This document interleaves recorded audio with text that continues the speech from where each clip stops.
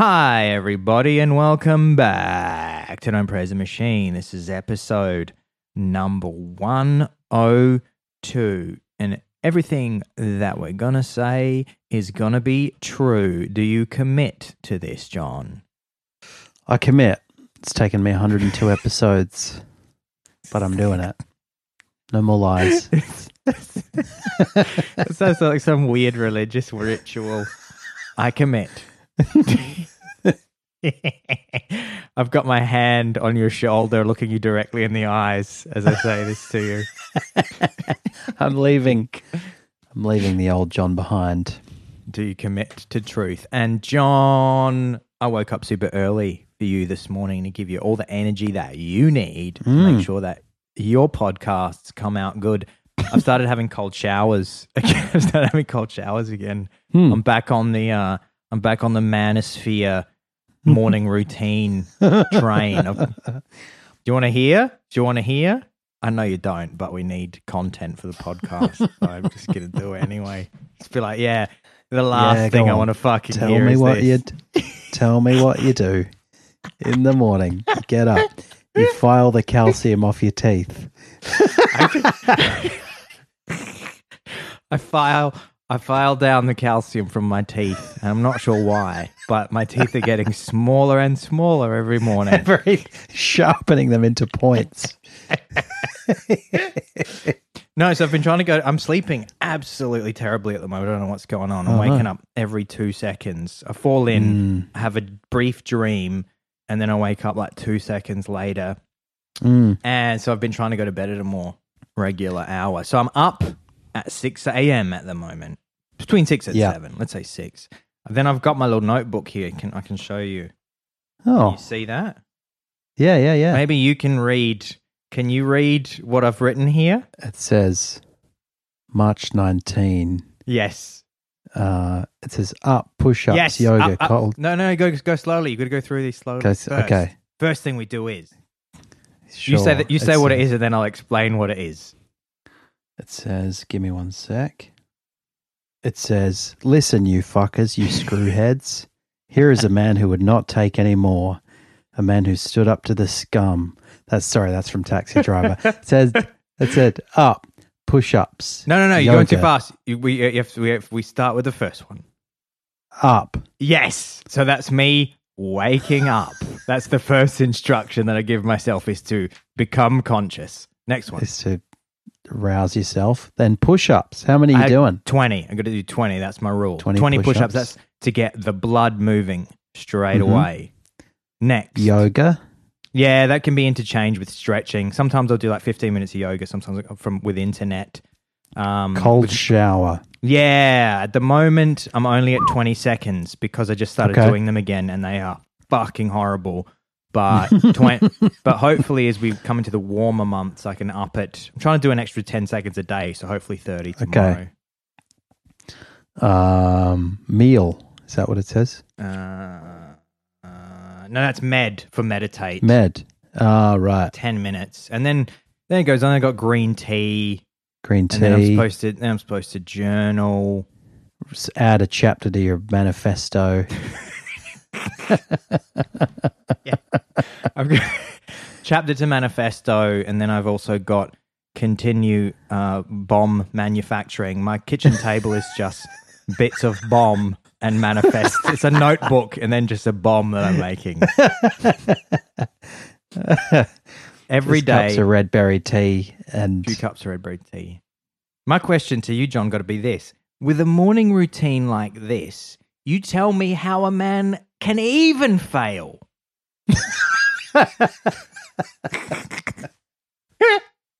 You can't. I mean, even if I tried to fuck my life up after that kind of routine, after the I call push-ups shups, because I don't like the PU at the start of the word, so I call them shups. So I'm doing a few shups to start my day. 20 shups. I'm stretching out my body because I'm getting all old and rickety now. Then I'm in that iced shower. And then I'm meditating. I'm focusing on nothing but my breath and my childhood trauma often comes in for a few thoughts for about 9 minutes 55 few of the 10-minute frames. meditation. I have 5 seconds of breath and 9 minutes 55 of childhood trauma. Mine is regretting the past, worrying about the future, and then a couple of good seconds in there of just being present. But you could feel the breath going in and out at the tip of your nose, and then past, worrying about future, worrying about past. Yeah, regret past, worry future, regret past, worry future. And yeah, by the time I'm sipping on my green tea and journaling, if I then even if you came into my house and said, just fuck this whole day up, I couldn't even if I tried. I'd come home and somehow I'd have 10,000 euros in my pocket. Even though I tried, I failed again, John. My pockets are somehow stuffed with euros because of that morning routine. I just keep killing it. If I'm going to do that morning routine, it's an unstoppable river of success that I feel like I'm on a little canoe sailing down the Torrens of Six. The Torrens, for anyone who doesn't know, the Torrens is a major body of water going through the city of Adelaide.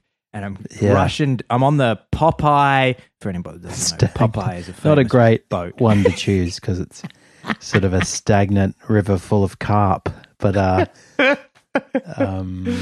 yeah, let's say the Amazon of success. And your morning routine, John, you were telling me was you roll over, pick up phone, and put in URL of pornographic website at 6 a.m. with your partner asleep next to you. Just feet away. She's like, what are you doing? Nothing, okay? That's the kind of stuff. Nothing, okay? I'm watching. That's so grim. I'm watching it. With the headphones in, but it's still too loud. It's still too loud.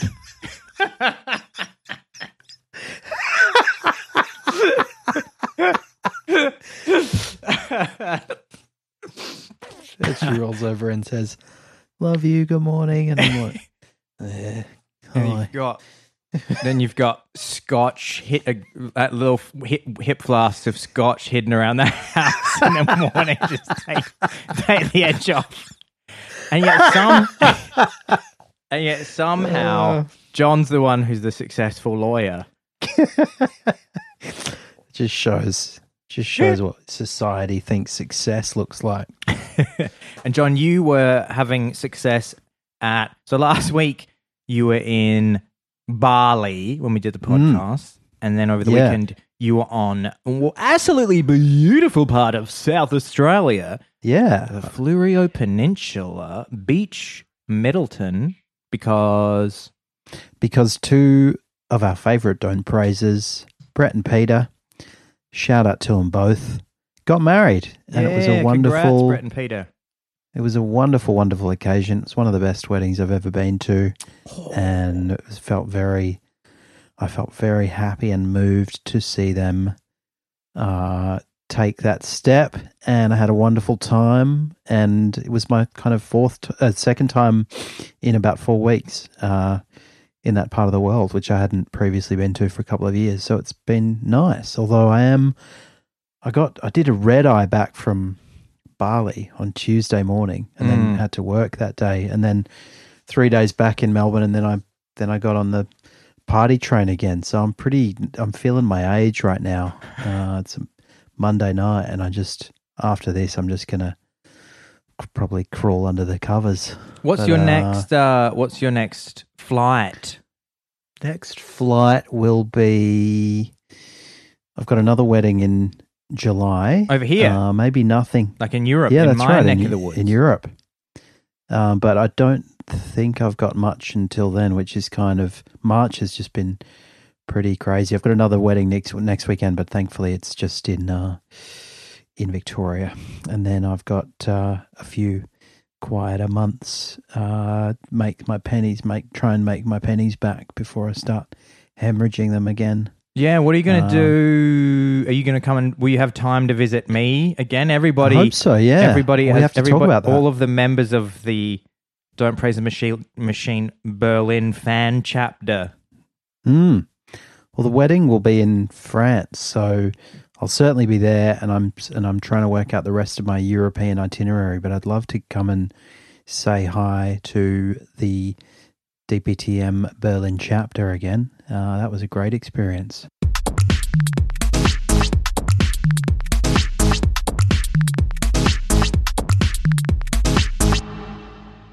Last time we recorded, of course, I was in Bali, as you've just alluded to, and I was there for about 3 days. And when I'd been there for about a day, an event occurred on the next island over, which is probably the closest I've been to this event, which is that a volcano erupted, Mount Merapi on Java, and Java has active volcanoes like a lot of Indonesia, and Mount Merapi, I think, has erupted a couple of times in the last few years. Thankfully, it was a fairly minor eruption, but there was a brief period where we were kind of like thinking, are we going to be stranded here? Are we going to be able to fly home? And I kind of loved the idea that my life would somehow be directly affected by the eruption of a volcano, because it was just so random, and volcanoes had kind of existed for me in this Hollywood space of, not being quite real. Felt a bit like quicksand or something, like I'd only ever encountered them in film. And then as it happened, I managed to get on the red eye and it was all fine. The wind blew in the right direction and we could fly. But it got me thinking about volcanoes, which led me to this little cul-de-sac, a very kind of DPTM piece of ephemera, which is a period in the 90s, right at the height of the disaster movie craze, and maybe we can talk about that. I mean, that's kind of an interesting thing in itself, the fact that the late 90s in particular was this sort of, disaster movies were kind of the Marvel movies of the late 90s. Yeah. And it reached the point true. where it reached the point where they were kind of, multiples of essentially the same premise, which were coming out on each other's heels. And so, for example, you had Armageddon, which was about a meteorite or an asteroid on course for Earth. And then you had Deep Impact, which was essentially the same premise. And they just dealt with that premise in slightly different ways, using slightly different casts of characters. But from a distance, those looked like two very similar films. And then you had, in 1997, you had two films, Dante's Peak and Volcano, which were both about volcanoes erupting in very sort of weirdly similar circumstances in American cities. And as I said, it was kind of in this period where they were just churning out these movies. So in the summer of 1996, Universal Studios put out this ad that announced that Dante's Peak would be opening on March the 7th in 1997. But then 20th Century Fox had Volcano in production at that time. So that prompted them to make a kind of rival announcement saying, okay, well, Volcano is going to come out on the 28th of February, so just a few days before that. Yeah. And then Universal said, well, actually, Dante's Peak's now going to come out on the 7th of February. And there's some... there was this kind of arms race between... It's an old-fashioned volcano off. Yeah, exactly. There was this arms race between these two movies, and that generated a bit of press attention at the time. And so there was an LA Times article. I remember in the late 90s, you had to pick which film you were going to go and see. It was said a lot about your identity. Which volcano film as a teen? Were you team Deep Impact? Were you team Volcano? Or are you more Armageddon? Or are you more Deep Impact? Are you more Independence Day? Are you more Twister? It was like which pick the disaster that expresses your character more closely. So then, I looked at this LA Times article from November 1996, where the Dante's Peak director said that he didn't want to put all this effort into a movie and see it written off because it didn't come out first. And he said, I'd be a liar if I said that I'm not being pressured by marketing people to get the movie out, but we both agreed not to compromise the picture because we've been pushed into a corner by Fox. And in the same article, one of the producers of Volcano, said that she didn't feel competitive with Dante's Peak. She said theirs is an adventure-oriented film, whereas ours is a disaster film. That seems, I'm not quite sure if that's a distinction with a real difference, but anyway. The basic premise of the films is kind of weirdly similar. So in Dante's Peak, there's a film, there's a town called Dante's Peak in Washington, which is this really nice city in the really kind of North American ideal kind of city. And there's a guy called Harry Dalton, played by Pierce Brosnan, who of course was at his peak at that time. And it's basically the plot of Jaws. Like he gets alarmed by a series of events. There's like warning signs that this volcano is going to come, going to get really bad. And then his boss is like, I don't want to panic the town because there's nothing that rises to the level of a traditional warning. And then of course Dante's Peak blows in spectacular fashion and destroys the town as everyone flees, and they have to. I think that two main protagonists have to drive up the mountain to save the female protagonist's children. She's played by Linda Hamilton, who's from Terminator 2, of course. And then they rescue the kids and everything's fine. Whereas Volcano was Tommy Lee Jones playing this single dad whose daughter was visiting. I can only imagine he played the same character he plays in every single movie, like a kind of taciturn Texan man. And then he gets all of then he's in LA, and LA basically blows up, and there are kind of lava bombs all over the streets of LA. And he tries to kind of coordinate the various departments of LA's emergency services, which are at loggerheads with each other, into action. And I found it really interesting reading about these films, partly because the guy who wrote the script for Volcano was interviewed, and he talked about how he was a kind of very well educated and by his own admission quite pretentious screenwriter who was writing Volcano initially as a kind of allegory for the Rodney King events and about the kind of moral decline of LA, and it was supposed to be represented by a volcano. But then, of course, what happened to it is what happens to all those films, where it just got like all the kind of nuance got stripped out of it until it was just like a dumb volcano movie, and had none of the kind of symbolism that he was originally aiming for.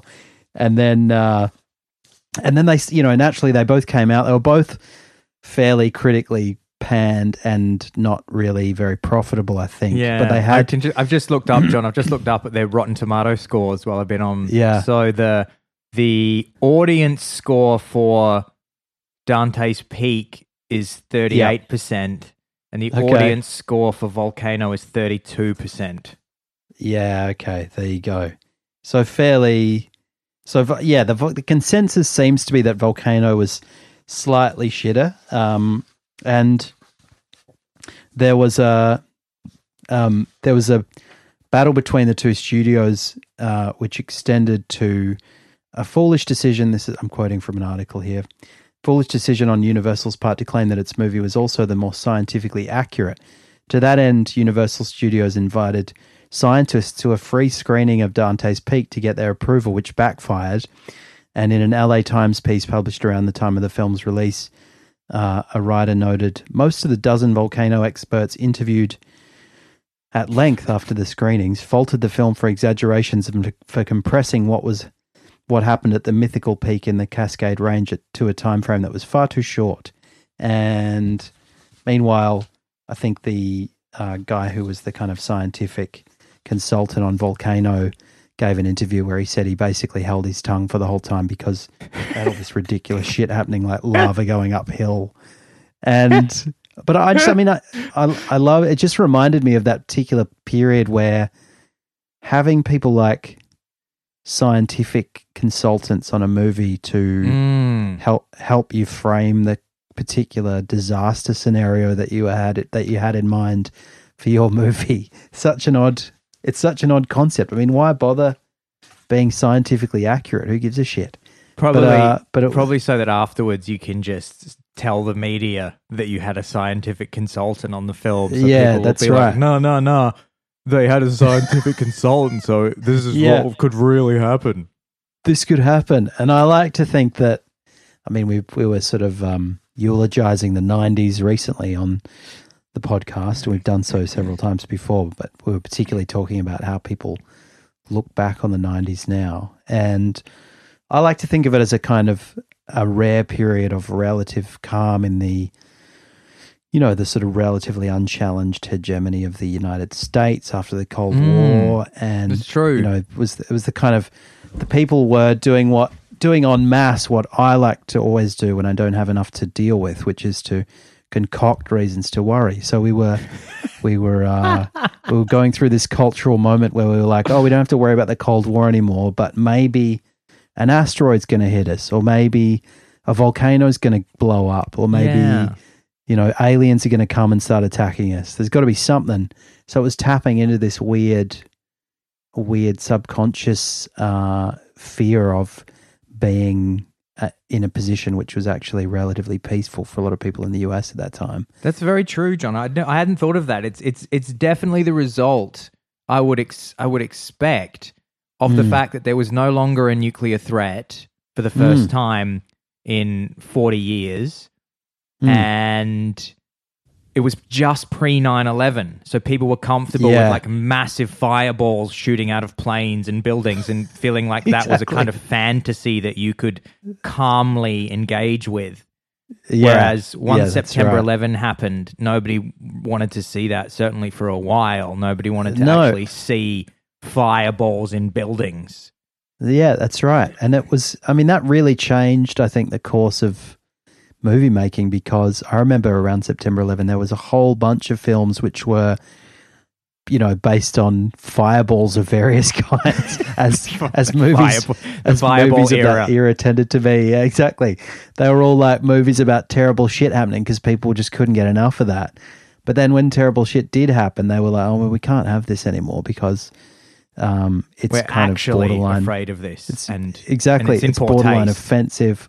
Or audiences are just going to be like, oh, I didn't come to the movies to be reminded of real shit that's going on in the world. So they pulled a lot of these movies or in some cases edited scenes, and that was the kind of, sudden death of the disaster film genre, at least for that particular run in its history. I guess there was a period, 30 or 40 years earlier where there are a lot of similar films, and I don't know what cultural similarities that might have had. But yeah, it was funny to think back to that time, and really to think back to the fact that, to think back to it because anytime I hear about something like a volcano, it has this kind of weird 90s overlay for me because the first few times as a person that I thought like deeply about the potential for natural disasters, it was because of this constant torrent of disaster movies that was coming out of Hollywood.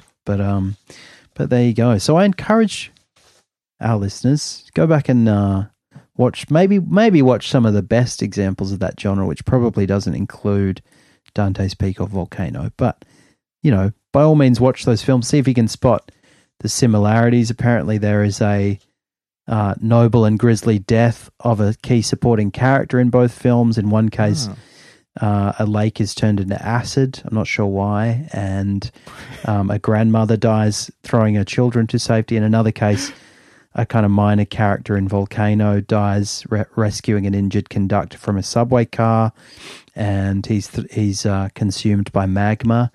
There's dog rescue scenes in both movies. Obviously, that was something that was testing well with audiences. Just having a side scene where a dog was almost killed by a volcano but then wasn't.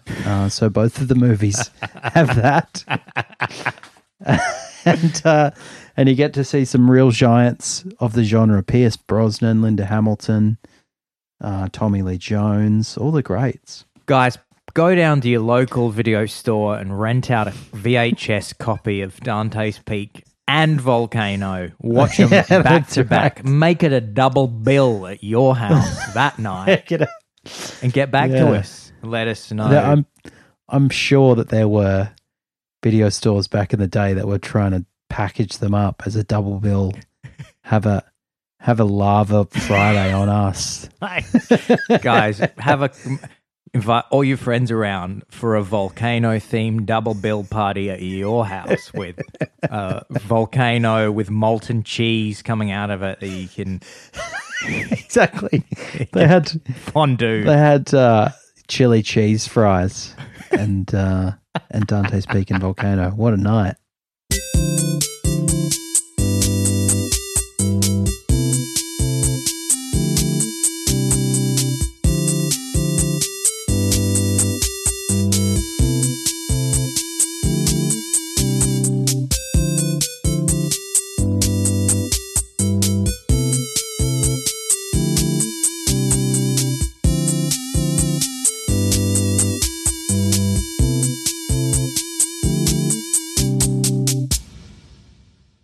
Al, I've been reading some articles lately about an issue that I think's got DPTM written all over it, and that is the phenomenon of fubbing, which actually is an Australian term, a portmanteau. You can always rely on Australians to find the quickest and silliest way to say something.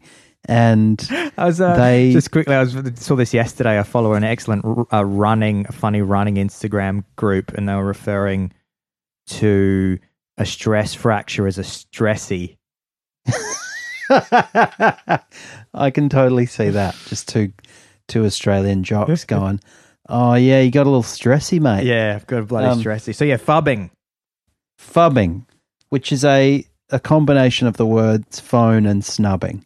And so it's phone snubbing, which is, pretty easy to relate to. It's when you are in a situation where you would normally be interacting with somebody, making eye contact, having a conversation, but that person has pulled out their phone, either just kind of in a casual sort of half-assed way so that they are in between talking to you, they are looking at something on their phone, or maybe the phone beeps mid-conversation, and then instead of just going, oh, I'm in conversation with this person, so I won't look at that because it'll just be somebody sending me an emoji, they'll pull it out and just make sure that they respond to it because their brain circuitry demands that they do that.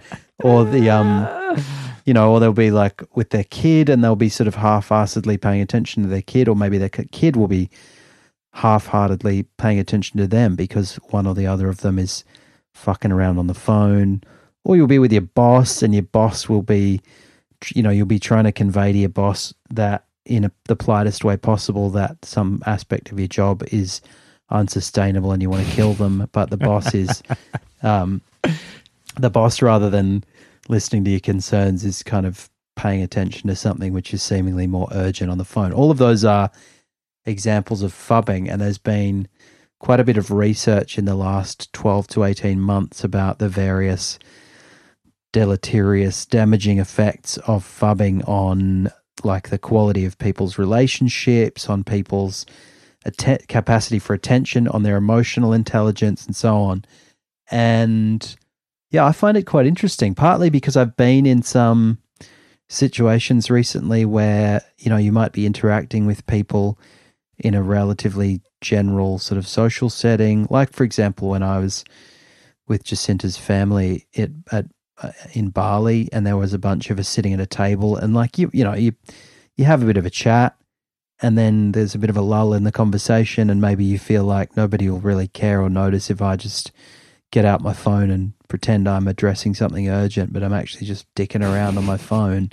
But then I always find that sort of it's like a kind of etiquette grey area, and it's also a I mean, another perhaps even slightly grayer area is where people are not even interacting with their phone, but they just have it out and they've got it maybe in their hand, or maybe it's like resting on the table, but it might be kind of resting face up so that when you're talking to them, you can see that, and they might have it on silent, but you can see these little pings coming up as you're talking, and you can see their eyes kind of darting over to it and their brains going, look at your phone, look at your phone, look at your phone.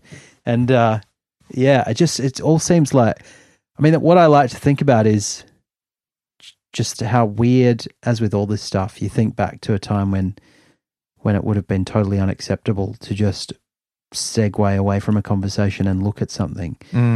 And even now, I think, what if I just had like a Game Boy and I was doing that with my Game Boy, and people would go like, John's lost his mind. That's great. It'd also be particularly excellent if you pulled out an original Game Boy.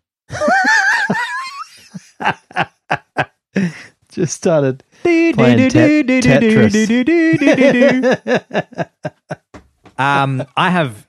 You'll be surprised to know, John, that I have extremely strong opinions on this. Thought you might. And I actually don't think that I appreciate that there isn't a kind of established etiquette. Yeah. But I think there's a pretty common sense etiquette thing to it, where if you want me to be a friend of yours ever, I mean, my thing is just that I think the time when it becomes acceptable to sort of be on your phone is really only, if you're in a social setting, it's really only after you've spent like almost an exhausting amount of social time with people and everybody kind of accepts that, okay, we're all going to be on our phones now. And that kind of has to be after like hours of it. So for me, that often happens on like group holidays.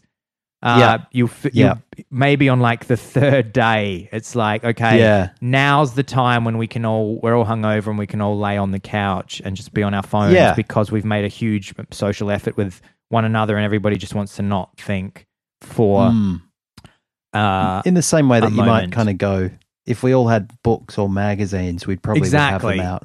Yeah. But I think before that, then just in if you're out to dinner with people, if you are with other people, then it should, unless it's some kind of emergency, or if you want to check it, then go into another room is essentially the kind of thing I would say. I don't want to, if I'm with a group of people and like one of those people, if we're all talking, if there's like 5 of us all talking and laughing, and then somebody just decides for anything, like I don't mind like split second checks under the table for like, sure, I got to there might be this thing I need to check, and maybe if there's a message that's important, then I'll duck out of the room. But anything more than like a glance occasionally, if somebody just decides during that interaction that I'm just not going holding my attention, so I'm just going to dick around with my phone. Yeah, I'm just going to be on my phone for like, because I'll notice, I'll go like, okay, there's the glance. Okay, it's getting a bit longer.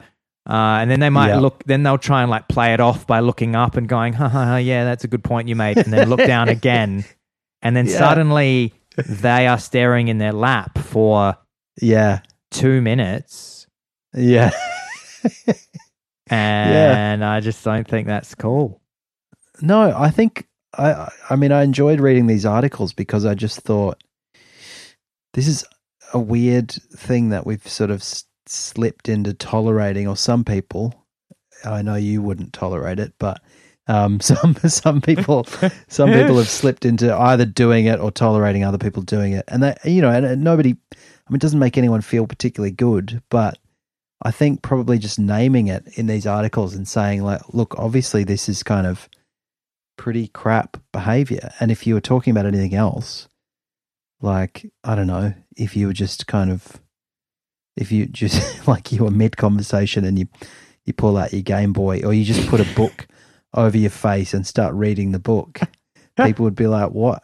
Have I said the wrong thing? Why can't we just keep talking? I guess the difference with the phone is that somebody can like if it's just a Game Boy or a book, then it's pure entertainment. It would be like somebody with the phone just taking out their phone and starting to watch a YouTube video quite loudly, and you'd go, "Well, hang on." But people can always claim that whatever they're doing is some kind of communication with somebody else that's important. Yeah, which it might be. It might in the rarest of occasions. Yeah, or it starts off as that, and then they just put, suddenly they're just on Instagram dicking around. But you're right. Like, imagine if they just had the sound on, and then you were just suddenly were hearing this like instructional video on how to tie a Windsor knot or something, and you're like, why is this person just checking out? But I think I want to use this platform to say I'm going to commit to not fubbing, and I urge you to take a firm line, an anti-fubbing line, because it's not cool.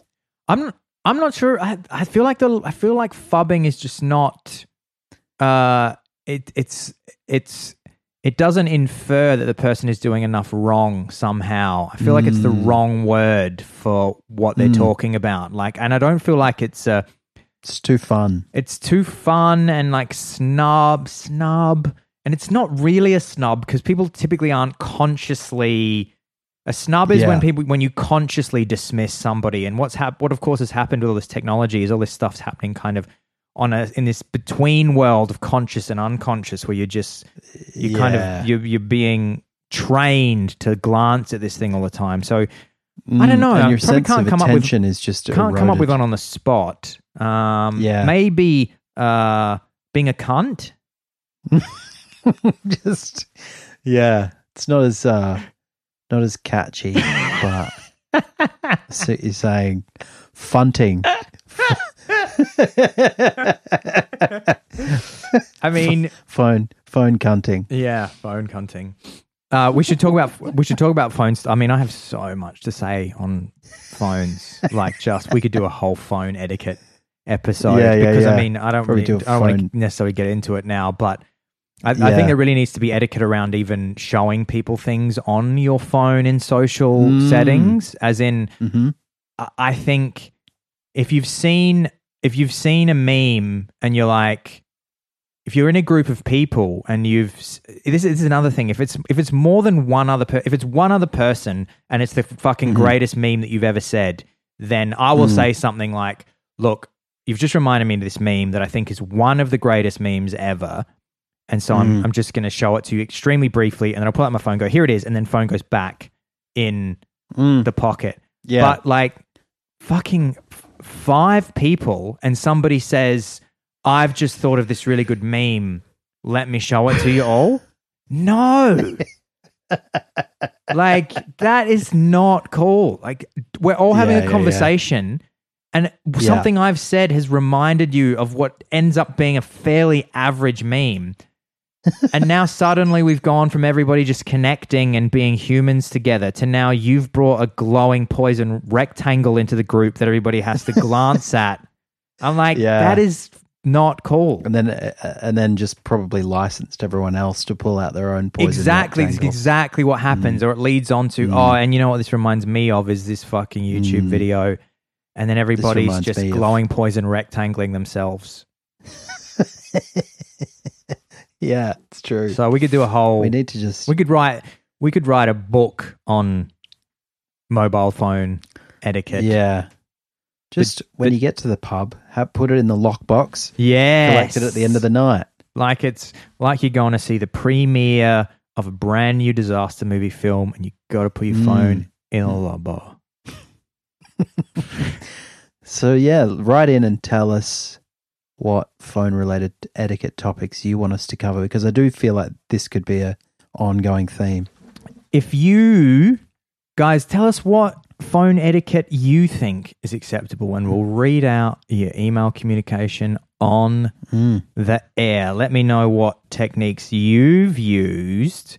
Parents out there, are you letting or your kids on their phones at the dinner table? Have you failed as a parent and that's something that you allow? Let us know. You look around the table and it's just a bunch of funts. Is that what happens? I like funt because it's just I think this is great, John. I'm going to say so-and-so is being a funt. I think this could be, this is way better than fubbing. And it's also particularly Australian. Yeah, that's true. So whoever wrote that fubbing article, we're going to write in and say, no, you've got it wrong. You'll need to write a correction. Yeah. It's funting.